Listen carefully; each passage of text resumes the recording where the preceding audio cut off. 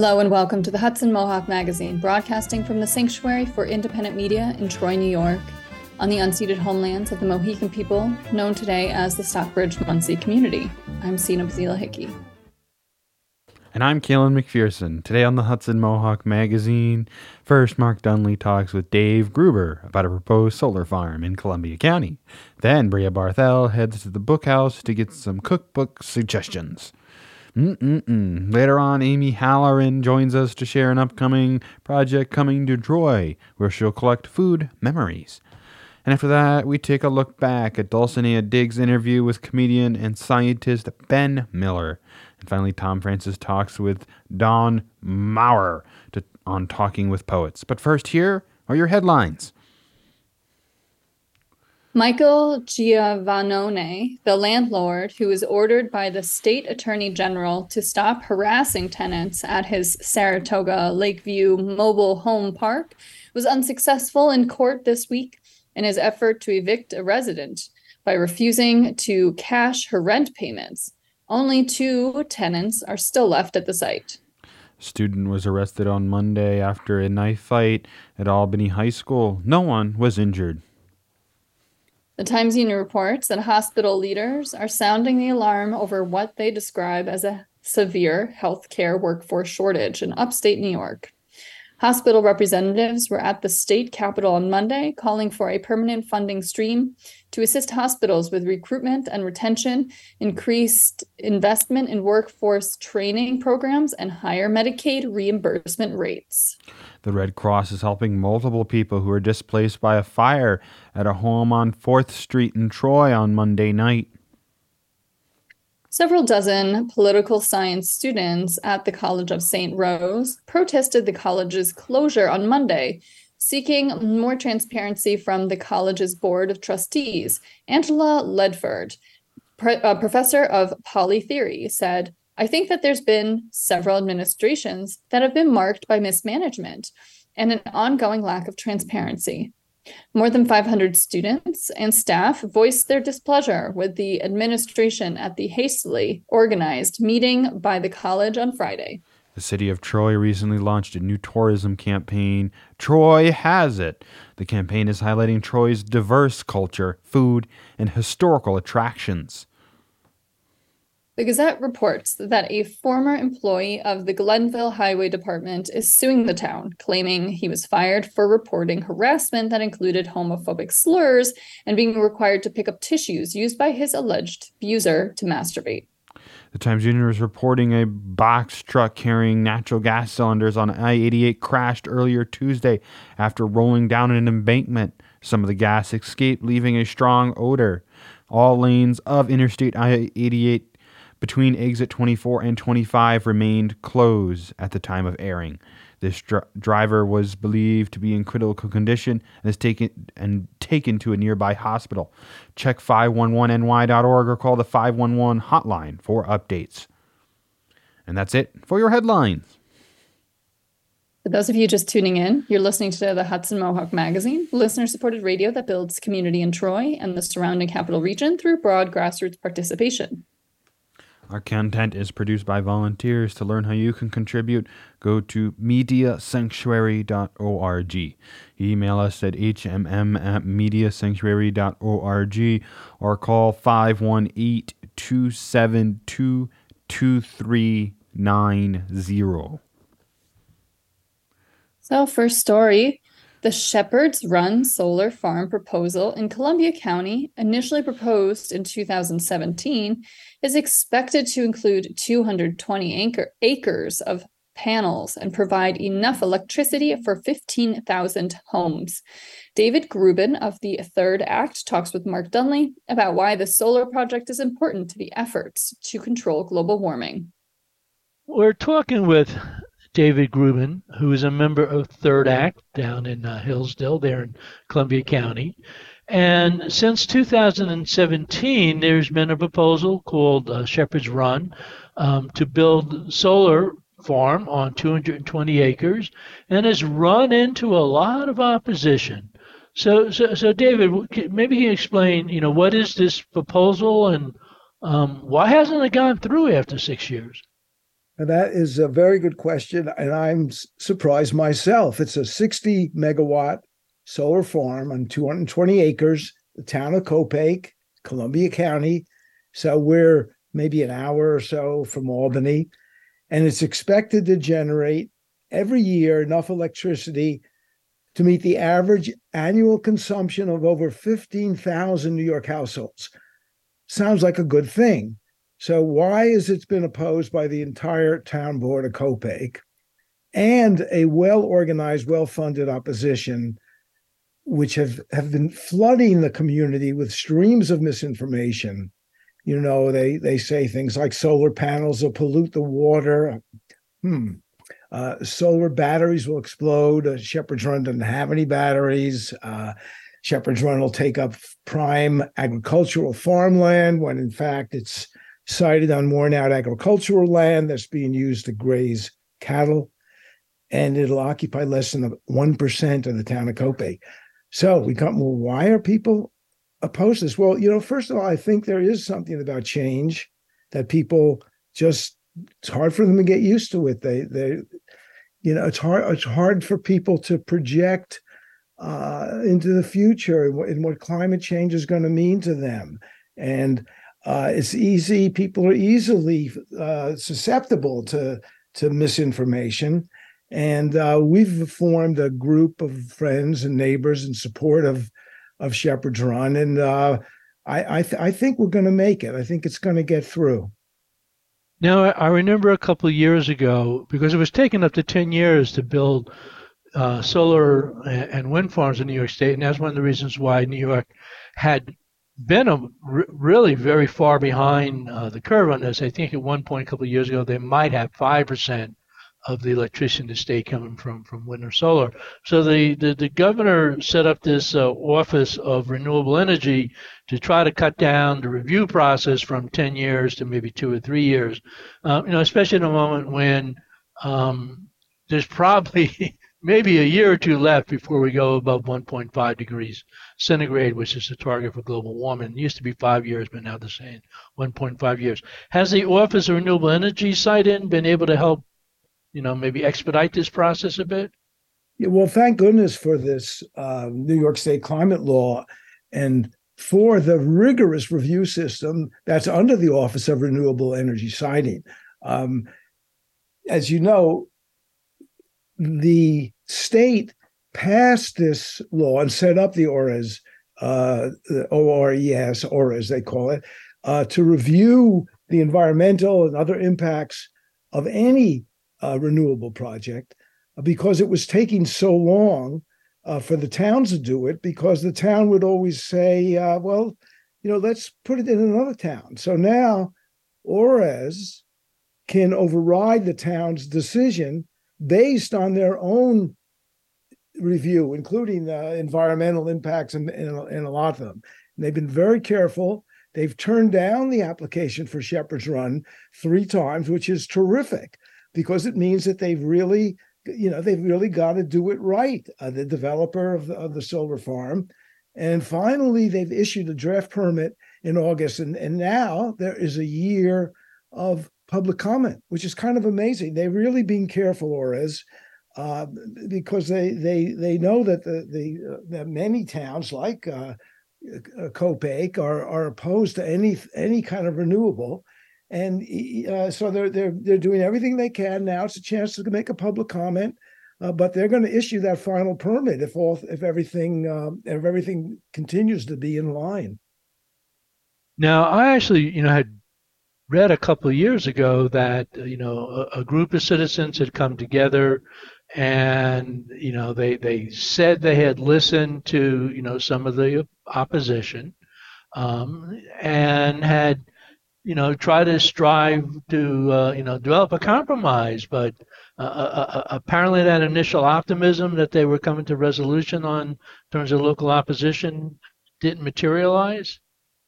I thought that this whole issue was going to be solved when the opposition came together with our group and Scenic Hudson and Columbia Land Conservancy, and all got together and said, okay, how can we make a renewable project benefit the town of Copiague?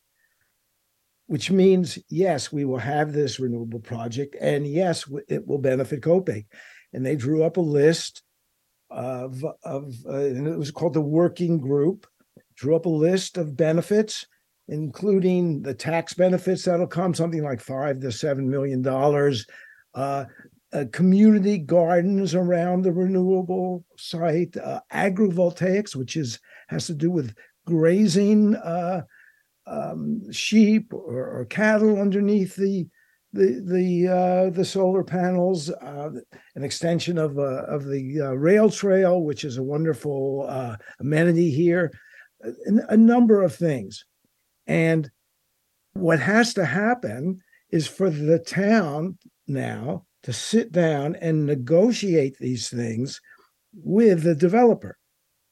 And you have what's called a host benefit agreement. So it's now a contract. Well, the developer has agreed to most of these things. They've agreed to the agrivoltaics, and they've agreed to the community gardens and the tax benefits, et cetera. But the town won't negotiate. The town is in this position of saying, no. It's hard to understand why they won't negotiate this agreement at this point, because it's in their benefit. It looks like the ORS is going to approve this. And if the town doesn't negotiate an agreement, then there's nothing that holds the developer to fulfill its promise.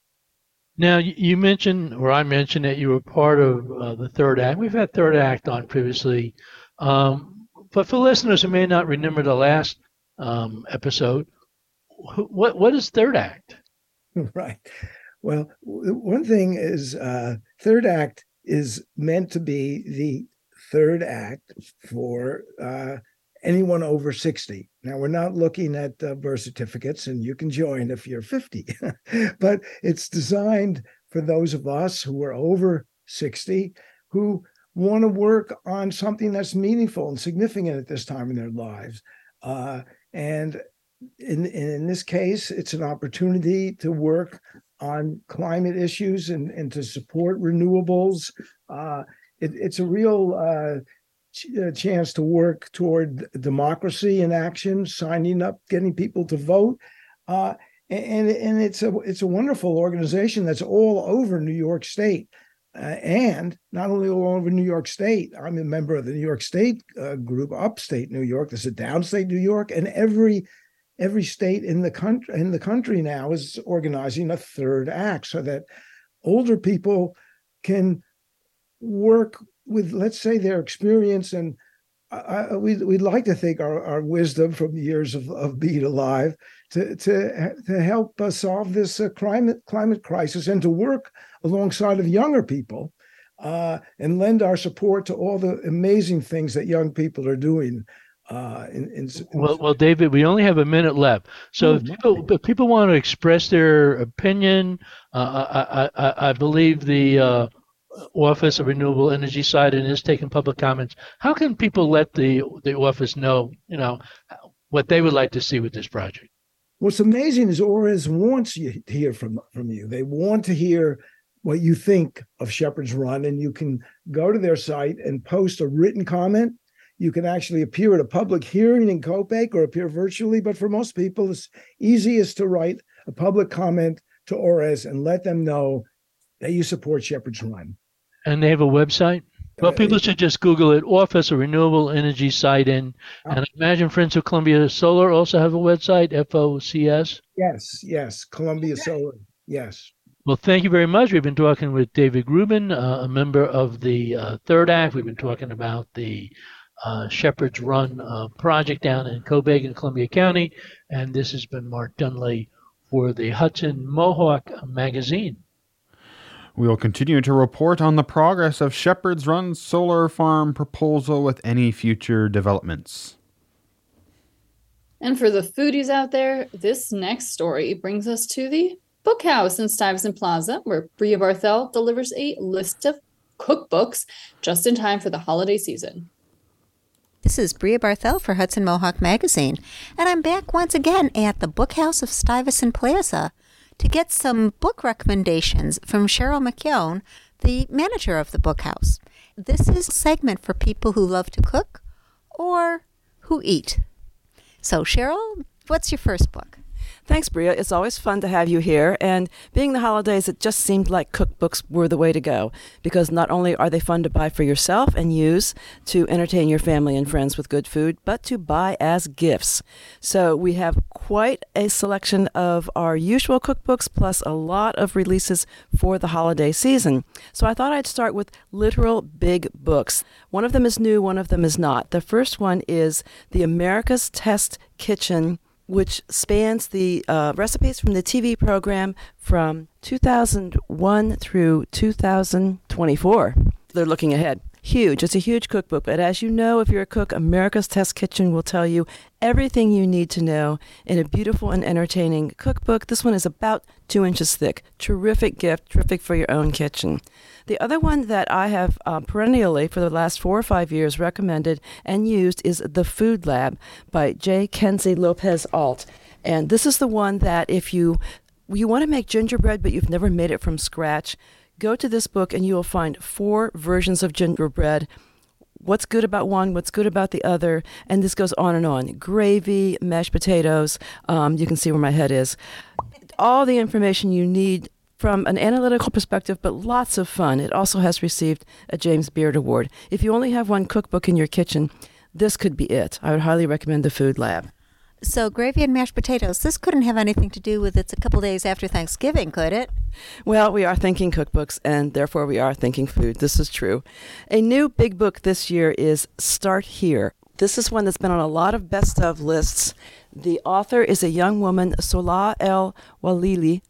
Walili, I'm going to say. Probably wrong, but you'll be able to correct me because you can go to the internet and find lots of references and appearances by her. But Start Here, again, is one that has lots of basic information, but also unique cookbooks. She has a global perspective in her recipes. A great gift, especially for a younger person. So it has recipes from a variety of cultures or nations? Yes. So it's a little unusual. Unique, I should say.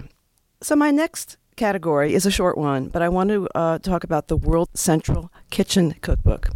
As you know, if you are in the world at all, Jose Andres is the head of the World Central Kitchen.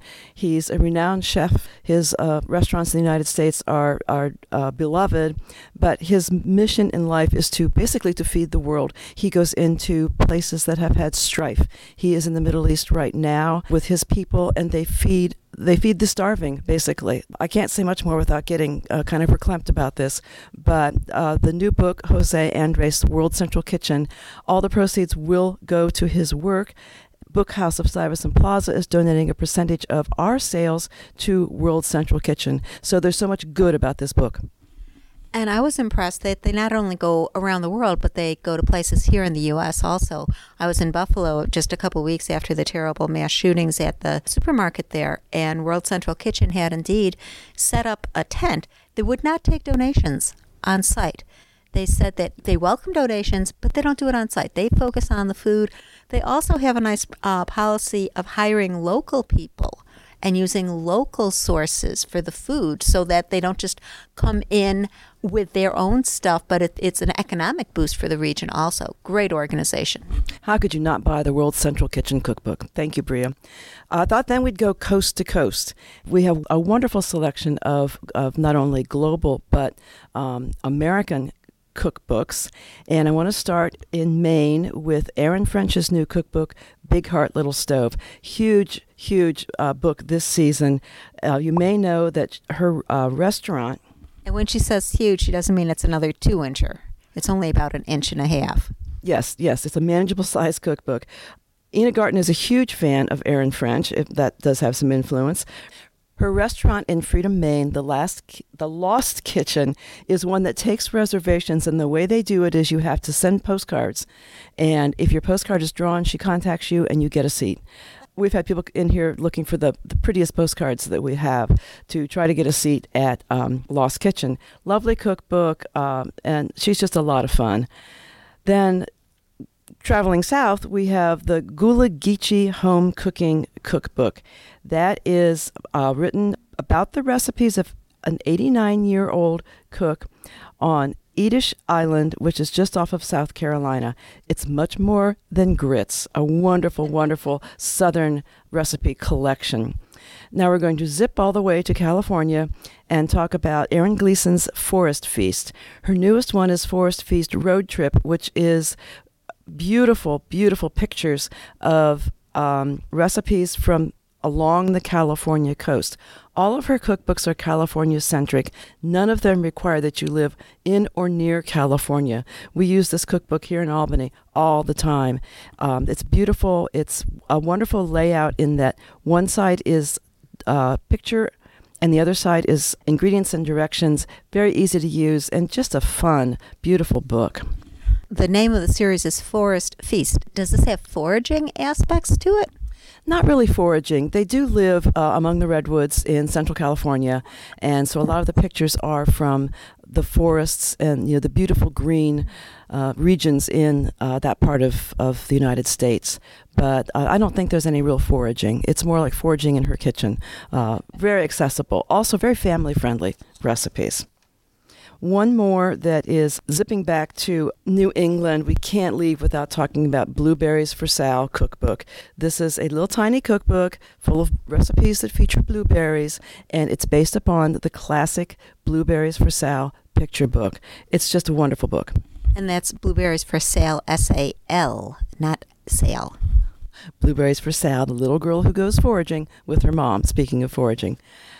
I'm going to end with a book that people are surprised that I love, but here we go. It is Goon with the Spoon by Snoop Dogg and Earl E. 40 Stevens. Successful, popular rappers from the Bay Area of California and food aficionados. Successful food entrepreneurs and recipe creators. It is so much fun. Where else are you going to find Frito pie and Nana Bread by Snoop Dogg himself? This is Snoop's second cookbook. Gorgeous. So much fun. I can't imagine you don't have somebody on your list who would love it. And if you don't, buy it for yourself. Flamin' Hot Cheetos Mac and Cheese Bites. Doesn't get any spicier. Enjoy. Happy holidays. And thank you. Those are wonderful. I'm not even going to try to do a list of all those books. Look on our website and listen to the segment, and you can rewind as you want. There will be a list of authors and titles in the segment description. Now, we're here at the Book House, and it is one of the independent bookstores in the area. Well, it's a chain because there's also one in Troy called Market Block Books. Cheryl, what are the advantages of people shopping in independent bookstores rather than going to the big boxes, which I shall not name? Customers actually do say this, so I'm not just saying it about ourselves, but a customer came in. Well, it happens all the time. You get personal service, and you really do get personal service. If you come in and ask a staff person here at Book House, I need something for a 25-year-old niece, I might answer the question, but I'm more likely to turn to one of my colleagues and say, she's really close to your age. Why don't you take this one? And someone will help you who really has knowledge about that. I like to bump people out of the way when someone's asked about book clubs or cookbooks. But it's personalization. It's also, of course, economic. I think it's $67 of every $100 spent at a local goes to the local economy. So we're talking the tax base, which of course benefits us all. We're talking the donations we make to schools.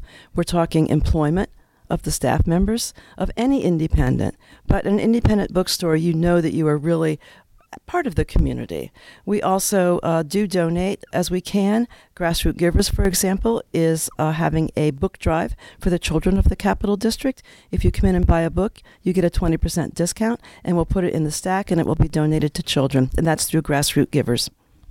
And another activity that they're involved with the community is most of the month of December, they're doing gift wrapping for a donation to the food pantries. And I know this well because I'm one of the volunteer gift wrappers. So, Cheryl, on behalf of Food Pantries for the Capital District, thank you and thank the Book House for giving us this opportunity to be here. And again, that was Cheryl McKeown, the manager of the the Book House of Stuyvesant Plaza. Thanks. Have a happy holiday, and do come on down. All those cookbooks were making me hungry. Find the names to all those books mentioned in the description to this story at our website, mediasanctuary.org.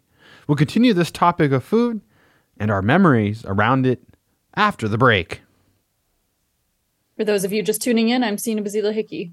And I'm Kaylin McPherson. You're listening to the Hudson Mohawk Magazine on the Hudson Mohawk Radio Network on WOOCLP 105.3 FM Troy, WOOGLP 92.7 FM Troy, WOOSLP 98.9 FM Schenectady, WOOALP 106.9 FM Albany, and streaming online at mediasanctuary.org. This program comes from the Sanctuary for Independent Media in Troy, New York. If you like what you hear, you can support this program by telling a friend or anyone who you think might enjoy these stories. Find today's stories and more at mediasanctuary.org. Saturday, December 16th at the Troy's Farmers Market, there'll be a booth for people to share their food memories. Amy Halloran, writer and change agent and the author of The New Bread Basket, is the creator of the booth, and she joins us now to tell us a bit more about this project. Welcome back to the Hudson Mohawk Magazine. Thank you. It's nice to be here.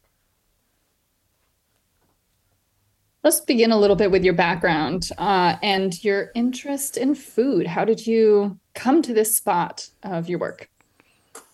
Well, I've always been a baker, and I'm also a writer. And so as a writer, I decided I would not earn my living by writing, but through food. So I've been focused on food writing for a long time now, and I ran the farmers market in Troy, and that really led me into wanting to tell the stories of people who make our food. I realized that we just don't know enough about where our food comes from, and I set out on a mission to do that, and here I am. And how does that relate to the project that you're bringing to the Troy Farmers Market on December 16th? So since I spend a lot of time writing and thinking about the emotional, of the evocative powers of food, I wanted to invite people into this. Everyone has the capacity to connect to food as an individual and to each other. And so food is this incredible, potent thing that we all do together, but individually. And I wanted to, I got curious about tapping into this personal public space as I've been researching my next book, which is about the local history of factory bread. So it's not, is it the taste that we remember of Freihoffer's bread, those of us who grow up around here, or is it the so many cultural and community facts, like people just a generation older than me remember Freddie Freihoffer's birthday, or Freddie Freihoffer's TV show, and getting to be on it on their birthday. And it was really a while. Yeah, it was a real thing. I remember Freihoffer's as a place, and I could smell the bakery. I grew up right around the corner from the sanctuary till I was 6, and I could smell that bread baking. And it really fixed in my mind, the smell of home.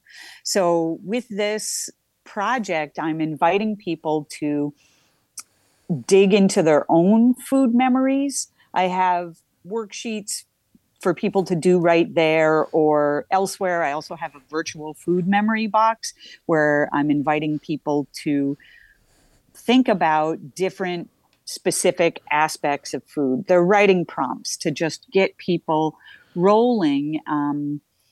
My purpose is not to create a product, but to create engagement and get people connected to their own feelings and thinking and memories, and maybe share them with each other. I've been doing this for about a month now, on and off in different places. I handed out a lot of sheets before Thanksgiving and suggested people sit with their families and think about the food in another way if they wanted. It's been a really great, fun thing to do. So when you go to these things, what are there specific things you're looking for? And then what are some common stories that you're hearing? Well, since I'm hearing a lot about bread because bread is my basic. But people are remembering their sandwiches or talking about the bread that they eat now is very different from the bread that they grew up with. They might have grown up with some kind of Wonder Bread, but now they prefer something like the Placid Baker or make their own sourdough bread. So things like that. One question that I'm asking people is to think about watching someone cook and, what are they doing with their hands? What's on the counter? And so I get very personal memories of what folks have experienced. Those are a couple of things. And I'll be doing this again at the farmers market on Saturday, December 16th. I'll also be handing out a food memory box zine that I've put together. It has an essay that I wrote about the local history of factory bread and a few recipes. I revived a recipe for hermit cookies, which Freihofers used to make here, but as Freihofers was bought by other companies nationally and then internationally, it got rid of a few key recipes. And one of them I worked with the Placid Baker to figure out an echo of that is the hermit cookies. So these are a chewy molasses cookie that are come in a bar with raisins, and kids who don't like raisins are willing to eat these cookies. So people can get recipes for those, as well as some oatmeal bread, which is kind of like Freihofers, but different. And all of this work is possible because I got a grant through the Troy Waterfront Farmers Market and to explore these food memory ideas.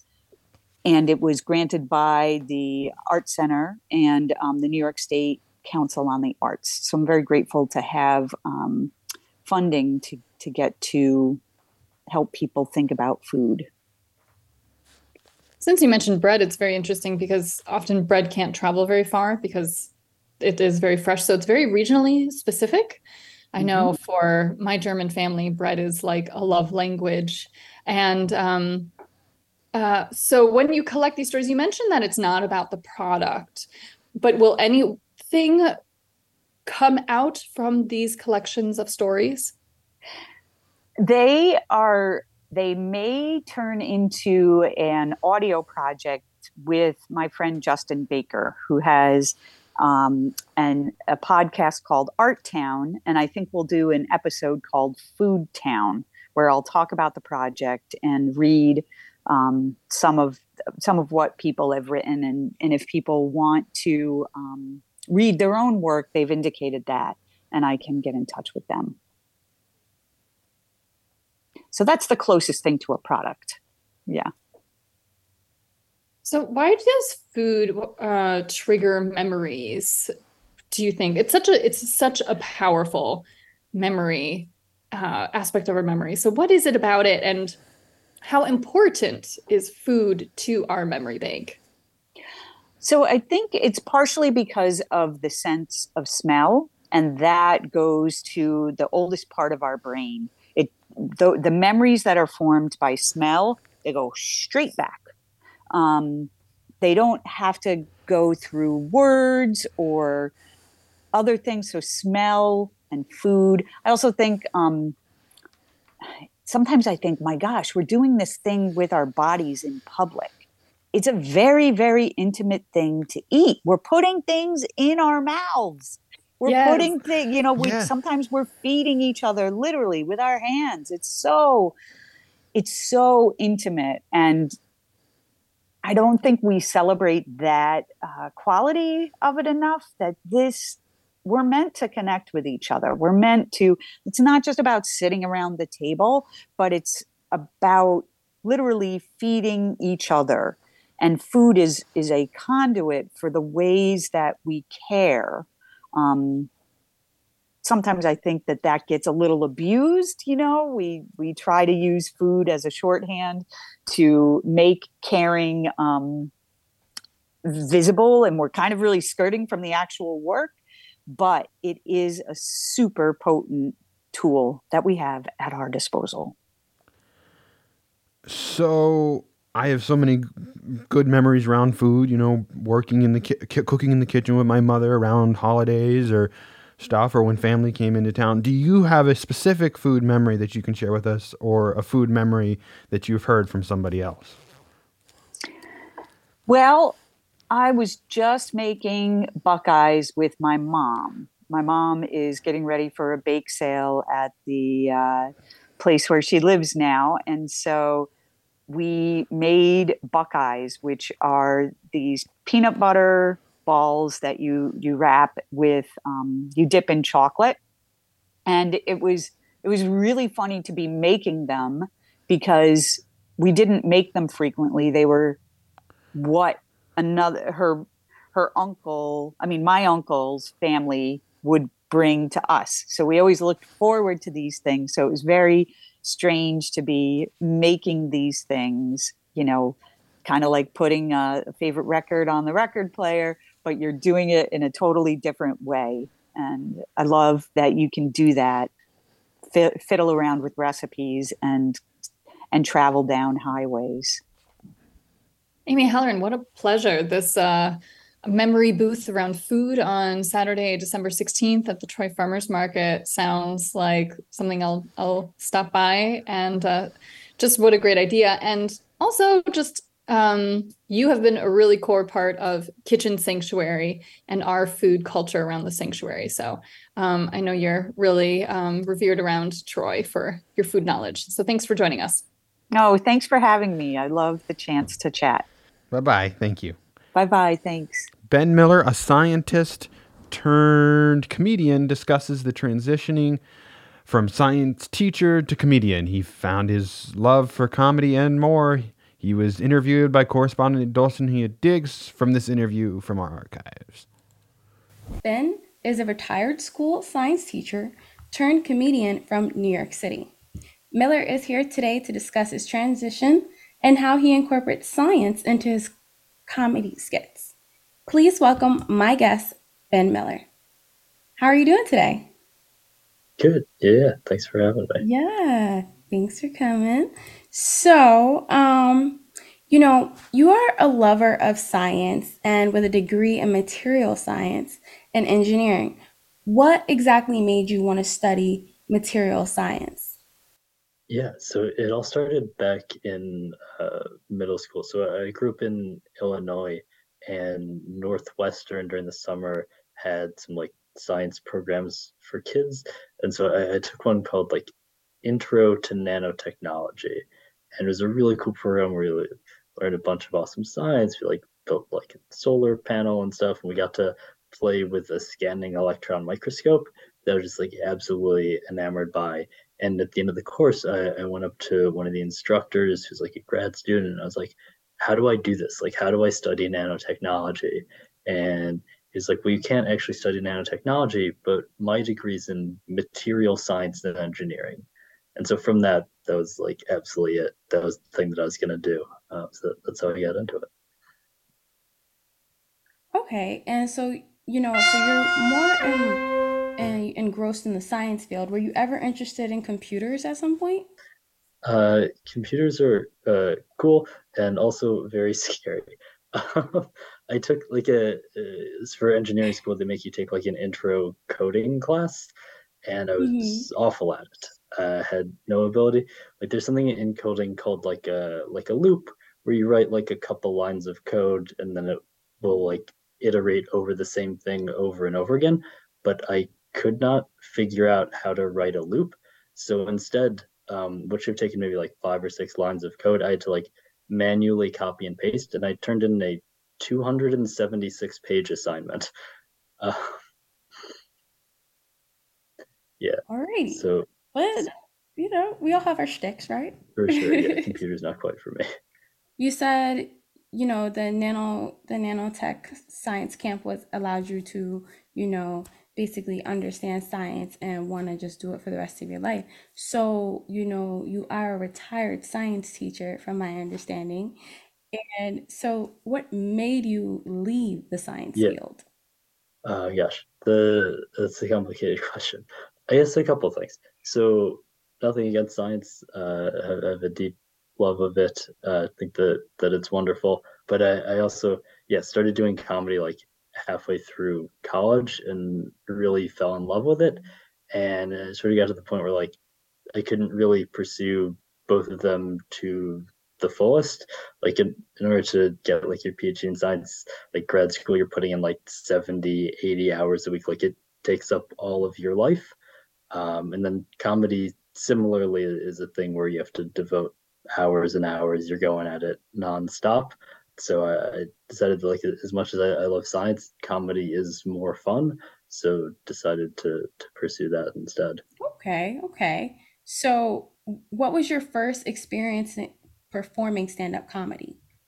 Gosh. Well, technically, my first experience was in high school, actually. Yeah, I think I was maybe like 16 at some like bar in Chicago that somehow I convinced my dad to take me to. My dad's he's like 50 years older than me, so it was just very weird to like this old man and this young boy, and everyone's just like making fun of us. Like, is this old man like kidnapping this child? What's going on? Like, everyone was just like roasting us the entire like 2 hour open mic. And then I went up and I bombed very badly in front of everybody, and then did not do stand-up comedy for another 4 years. So yeah, and then after the 4 year hiatus, I got maybe a little bit better, or at least less disheartened by it. So, what made you get back on stage then? I had like a pretty bad lab experience summer after my sophomore year, and so yeah, comedy was a thing like yeah I thought about for a while. I tried when I was a teenager, and I was like, why am I like just thinking about this thing? I should be doing this thing if I'm actually interested in it, and stuck with it and never looked back. Well, kudos to you. I hear you 100%. It's from my understanding you used to work on a science bus. What is that? For those who may not know. Oh, for sure. I'd never heard of it until I applied for the job. It's an organization called BioBus. This really cool nonprofit in New York. And what they did is they took a school bus, like ripped out all the seats, put in a bunch of microscopes, and they teach science classes to underfunded schools around New York. So yeah, so they started out as they had like one bus. It was like an old school bus from like San Francisco in the 70s, I believe. And they had a second like quote unquote bus, which was actually just like a 34-foot Airstream trailer that was yeah, driven by like a pickup truck. And so I was brought on as the lab manager for the Airstream trailer. And then also I taught some science classes as well when they needed people to fill in. I guess another real big question is, you were in the science field for so long, but your parents, your father, he seemed to support your journey into comedy. So my next question is, what was his reaction when you told him you were leaving the STEM field? Yeah, so he's definitely been very supportive, which has been very nice. I think it took my mother a little bit longer to come around, but she is also now fully supportive, which is very nice. Yeah, very happy to have the support of my parents. Yeah, which is definitely not always something that exists in the comedy field. Okay, so when you and I were trying to set this up, it was my understanding you were not in the United States. So what was it like being on tour, and how do the people differ when it comes to the kind of jokes they want to hear or that you even tell? So I think it was a little bit easier this time because I went to the UK actually in August for the first time. I did the Edinburgh Fringe Festival, so I was there for like an entire month, and then I was able to figure out like, I mean, there were some like obvious things where I'll change like Fahrenheit to Celsius for them, or there are like a couple more like subtle things that I slowly realized that like I have like a brief reference to like Alex Trebek, which they don't know who Alex Trebek is over there. But then I also have a reference to Spike Lee, and they do seem to know Spike Lee over there. So it's figuring out like what celebrities translate across the pond. Yeah, so it's definitely like a little bit easier this time, having previously been over there. Okay, and have you ever told jokes in another language? Have you attempted that? Oh gosh, so I used to years ago run shows in the basement of a hostel in Queens. So it was yeah, it was a very interesting, just like rotating group of people from all sorts of foreign countries with varying levels of English comprehension. And occasionally there were groups of very rowdy French teenagers who did not seem to understand or want comedy, uh, which is fair. No judgment on them. Yeah, but it did take like a couple years of French in high school. So I feel like I'm sure at one point I did attempt to like translate word for word the jokes into French. But it's hard to tell if like my translation was bad because I have very minimal French abilities, or just these were French kids with attitude. Yeah, so the answer is it didn't go Okay, well, and I've okay, never okay. attempted since. Did it hurt to ask? Okay, so what is your thought process when crafting a joke? You know, as someone who's been in the science field for so long, do you take a scientific method approach to it, or how does it work for you? Yeah, I think definitely sometimes I take a scientific approach in potentially a couple ways. I mean, I think all comedians maybe do this. This probably isn't unique to the sciences as far as like they'll like write a little bit, they'll get up on stage, they'll test that out, they'll potentially where I differ is sometimes if I'm like trying to write a joke about a topic is I'll do like way too much online research about that topic and start reading like papers on it, like academic papers, which I can't imagine other scientists are doing, and oftentimes is not really helpful for the joke. It's maybe just like 4 hours of internet procrastination. All right. Do you have any final words for my listeners? Wednesday, July 12th at the Madison Theater in Albany at 7:30 p.m. Yeah, tickets are available on my website. You go to www.benmillercomedy.com. Thanks for interviewing me. Thanks for listening to the people at home. Yeah, of course, of course. Well, there you have it, everyone. Ben Miller, science teacher turned comedian. Well, that is an older interview from our archives, so that performance is not taking place this weekend, but it's always good to hear what the comedians have to offer around here. Speaking of arts, this week on Talking with Poets, Thom Francis introduces us to Don Maurer, who read his work at the Poetic License Albany Poetry Reading and Open Mic at the Fish Market in Troy on November 13th, 2023. Ekphrastic art is defined as the response of an artist in one medium to the work of art by an artist in another medium. Its common manifestation is in poetry written about visual art, like paintings, photographs, drawings, and sculpture. Poetic License Albany is a project that turns that around, giving local visual artists an opportunity to respond to the work of local poets. Inspired by last year's overwhelming success, the Hudson Valley Writers Guild and the Upstate Artists Guild are excited to work together again this year to present this opportunity for collaboration between poets and visual artists in the Capital District. This year, the organizations presented the exhibit on both sides of the Hudson River, at the Fish Market in Troy and at the Honest Wheat Food Co-op in Albany. Today, we're going to hear from local poet Don Maurer, who read his poetry at the Fish Market in downtown Troy on November 13th, 2023 is part of the Poetic License Albany Poetry Reading and Open Mic Night, hosted by Mary Panza.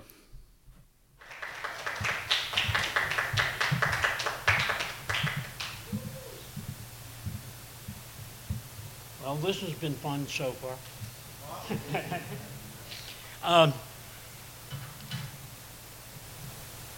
I'm thrilled to be here. I really, and to have my work shown and to have the opportunity to write a poem and hand it to an artist and have that artist come back and say, this is what I saw. That's a trip. So, I'm a master gardener, so I just tend to think in gardening terms. The name of the poem is Unnatural Acts. The first one is Espalier. Nature made the apple round, yet here I grow, crucified against a wall, my favored branches bound to grow just so. My leaves, my fruits, my limbs designed to please the eyes of passerbys. Topiary. Boxwood, bright, tight, green, trimmed, tortured, sculpted, shaped by steel, a clip, a snip, recreated, reshaped, redefined. What's your vision for me? Am I a box, a hedge, or, God forbid, a corkscrew? Call me clay, Mr. Malleable. But oh, how I long for thorns.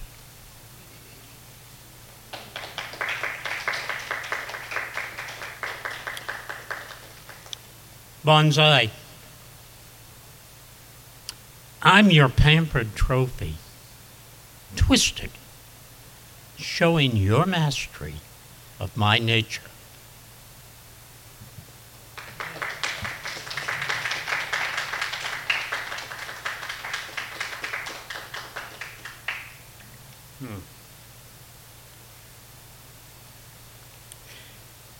If you've ever been to Cape Cod, the elbow is Nauset Beach.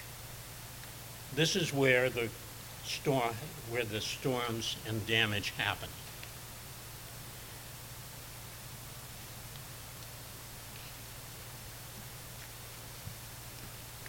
Nauset Beach, Cape Cod, September 1840.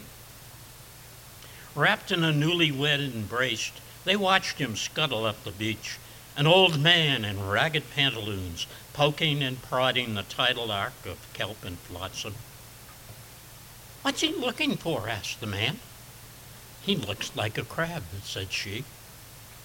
The seeker drew closer and spoke. You fancy this strand of beach? 'Tis a fine sight for a summer's ramble through the dunes and sawgrass. Life's wind-whipped here, severe, sparse, but lovely. Today, he offered a gap-toothed smile.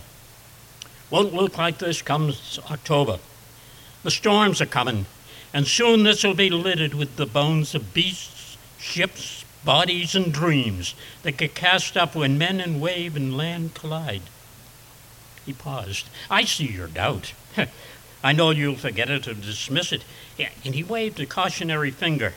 But you'll recall it when the winds blow and the gulls fly inland seeking shelter. You'll shiver in your bed and tell yourself, it's just a storm. But you're wrong. It's the anger of the ancient gods, the forgotten ones, unprayed to but present. The sea, that's Poseidon, roaring, ravishing, assaulting Gaia, the Earth Mother, with his obsessive hunger to destroy. His timing is perfect. Wind and wave grow terrible as the tides swell with the pull of the month's cursed moon. Defiant, the Earth Mother laughs, mocking his fury, even as she feels her fragile holdings succumbing to the sea, her sculpted shores eaten by watery jaws. She knows he'll win this battle. He may erase the Cape. Time and tide will tell, but she feels no urgency. After all, the antagonists, like war, are immortal, eternal. And what of us, the fragile humans living on the shore? Most will whimper and cry about the little they lost while cursing the fates with useless fury. But me? He laughed. I'll be on the beach, opening the gifts the sea gods have left me. Could be the timbers for a house, cast-off clothing, the ribs of a whale. There'll be good pickings. Good pickings. You think me cruel, uncaring? You think the dead give a damn about their leavings? So I'll sift through the wreckage, looking for something to brighten my tomorrows. Oh, I don't know the future I face. It may be bright, dark, long, short. But as sure as tide and time, it will be mine. It will be mine.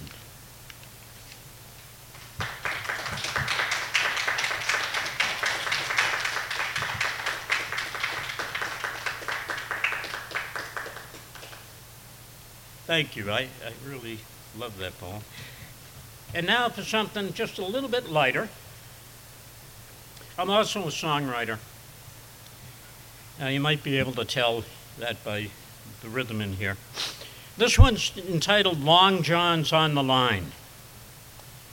Her neighbors told the season by the clothes upon her line. When it came to doing laundry, she had a special sign.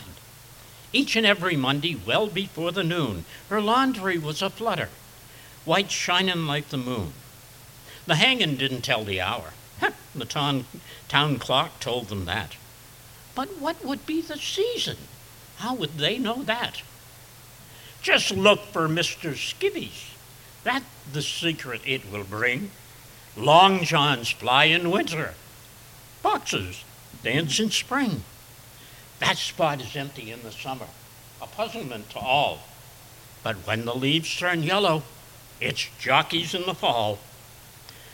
The town folk all look sad now. The lot has lost their grins. It won't be many Mondays till Long Johns fly again.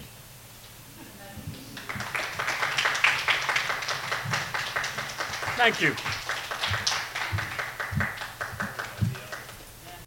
The 2023 Poetic License Albany exhibit is currently on display through the month of December at the Honest Weight Food Co-op on Watervliet Avenue in Albany.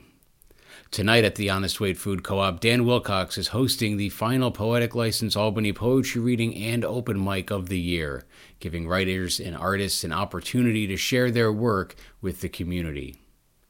For more information on the Poetic License Albany project, to see the artwork, and to read the poems that inspired it, go to poeticlicensealbany.com.